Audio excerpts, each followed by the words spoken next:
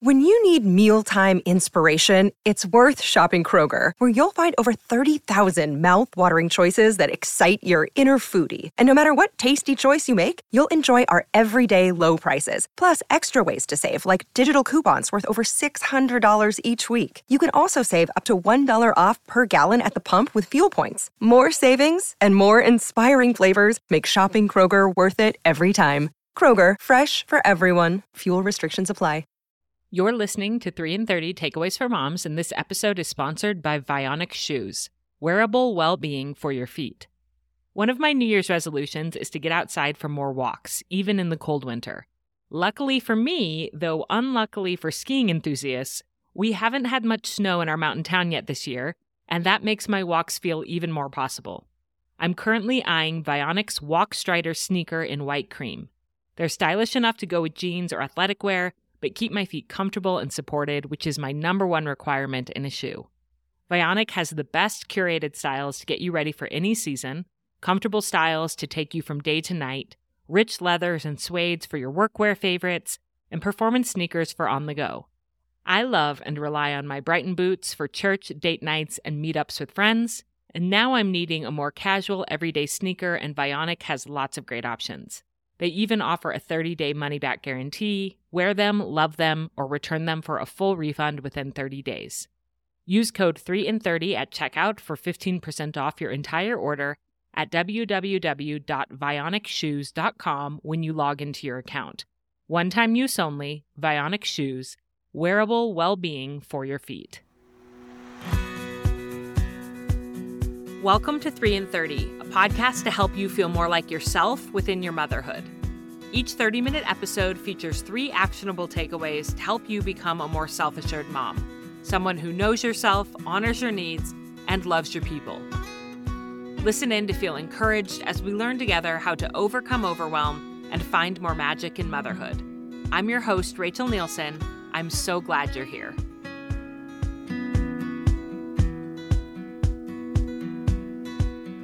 Hello, my friends. I'm coming to you with a quick bonus episode today to wrap up our series we've had the past few weeks featuring the work of 2 times New York Times bestselling author Greg McKeown. I have loved his work since his first book, Essentialism, came out in 2014, and I hope you caught my episode on January 1st about my biggest takeaways from that book. Then a few days ago, I was thrilled to air an interview with him all about his second book, Effortless, and how we can lighten the mental and emotional load of all of the difficult things in our lives, including parenting, by changing the way that we think about it all. In Greg's words, when you simply can't try any harder, it's time to find a different path. And in both of his books, he teaches us how to focus on the essentials of our lives and work to make them feel as effortless as possible. I hope you'll go back and listen to those back-to-back episodes, but I didn't want to end this series without sharing what is perhaps my favorite story from Greg's books, because I felt so personally called out by it. In a good way. I have thought about it often in the year since I originally read this story, and so I wanted to read it to you today on the podcast so that you know this story as well. Before we get into story time, I also want to remind you that my Declutter Your Motherhood audio course is discounted right now through January 18th. I'm passionate about helping overwhelmed mothers to simplify their mom life so that they have room for more joy. And this course is designed for busy moms, with all of the lessons delivered on a private podcast feed, so you can listen on the go, around the house, or even just during 15 minutes of precious alone time while you're getting ready for the day in the morning. The course also includes a 25-page workbook to prompt deeper thinking and reflection, so you can actually apply what you've learned after you listen. And you'll receive a buy one, give one buddy pass when you purchase the course, so you can gift it to a friend or invite them to do it with you. This course will help you to do the work of essentialism that Greg McKeown talks about, so go to 3in30podcast.com/declutter to learn more. Okay, now it's story time. Let me read you this fascinating story from Greg's second book, Effortless. It comes from a chapter called Define What Done Looks Like. And I'm going to read it word for word directly from the book. So here goes. 400 years ago, Gustav II, the King of Sweden, saw the vital need to upgrade his armada of ships. He wanted to protect his people from the growing naval powers that surrounded them. His attention was drawn to building a giant military warship. He found a shipbuilder, Heinrich Heibertson, and tasked him to build what became known as the Vasa. This project was of utmost importance to King Gustav, so much so that he allocated a forest of 100,000 trees to provide the lumber for the project. He opened the royal coffers too. He assured Heibertson that he would have an almost unlimited budget to complete the project successfully. Unfortunately, the king did not have a clear vision of what the final product would look like. Or rather, he kept changing his vision of what the final product would look like. At first, the ship was to be 108 feet long with 32 cannons on deck. Later, the length was changed to 120 feet, even though the lumber had already been cut to the original specifications. But no sooner had Heinrich's team made the necessary adjustments than the target shifted again. This time, the king decided that the ship needed to be 135 feet long. The cannon requirements changed as well. Instead of 32 cannons in a single row, he asked for 36 cannons in 2 rows, plus another 12 small cannons, 48 mortars, and 10 other smaller caliber weapons. Tremendous effort was exerted by some 400 people to make this happen. But even as they approached completion, the king changed his mind again, asking for 64 large cannons instead. The stress of the news is said to have given Heinrich a fatal heart attack.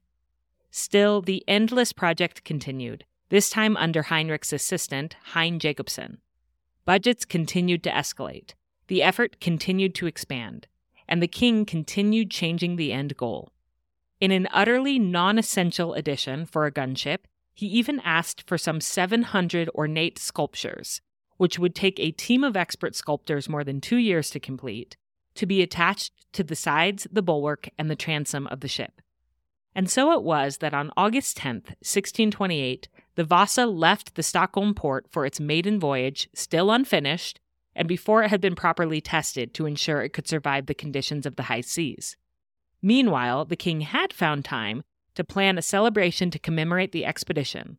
There were fireworks, there were foreign diplomats, there was pageantry. As the ship sailed away, the gun ports were open and the guns were pointing out so that they could fire a salute to the dignitaries on shore. Then suddenly, a gust of wind caught the sails of the ship, causing the massive vessel to tilt severely over to one side. As the cannons tipped into the sea, water entered through the gun ports. Despite a strenuous, all-out effort on the part of the crew, water almost instantly flooded onto the gun deck and into the hold, further destabilizing the ship. Tragically, it took just 50 minutes for the Vasa to completely sink, taking 53 crew members with it. They died less than 3/4 of a mile from the shore. And so, the most expensive naval project in Sweden's history sailed less than a mile before being buried in the sea, all because the king had made the project almost impossible to safely complete by constantly redefining what done looked like. If you want to make something hard, indeed truly impossible to complete, all you have to do is make the end goal as vague as possible.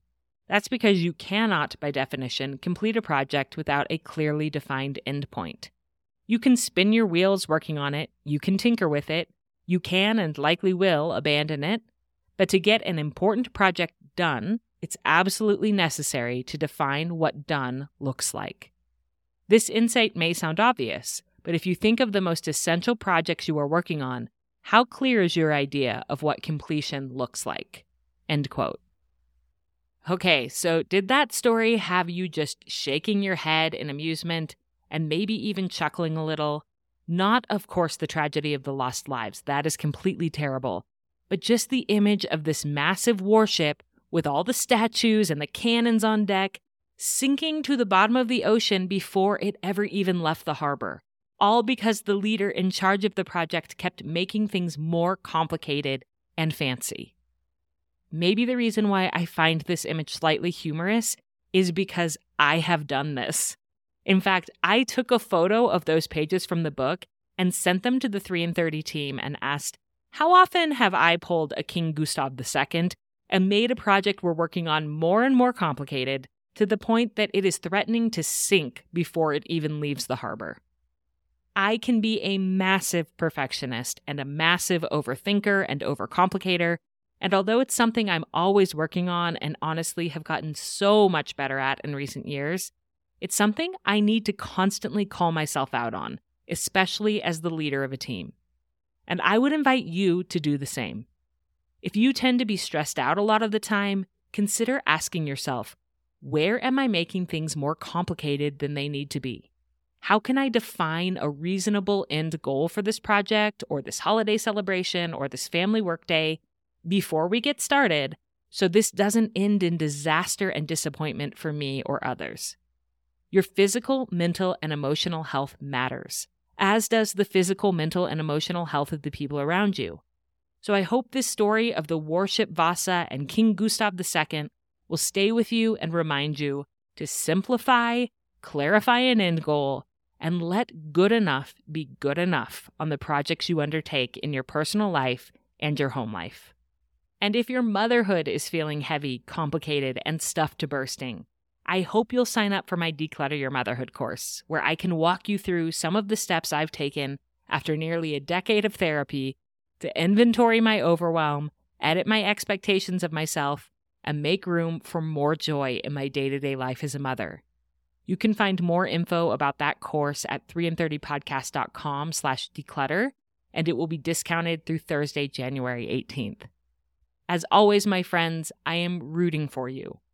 We will figure out how to build streamlined ships and family lives together. We are already well on our way, and I hope this bonus episode was eye-opening for you and gave you an impactful image to think about as you embark on projects at work, church, and home in 2024.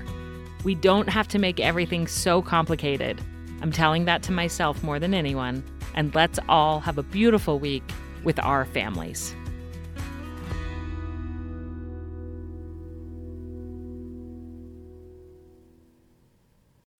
Hey, I'm Lizzie Mathis, the host of the Cool Mom Code podcast, where motherhood is your key card to the coolest spot in town. I'm excited to give you a behind-the-scenes, real talk combo between some of the most influential and tastemaker mamas I know. Subscribe and stay tuned for new episodes weekly on Apple Podcasts, Spotify, or wherever you listen so you don't ever miss a beat. See you there.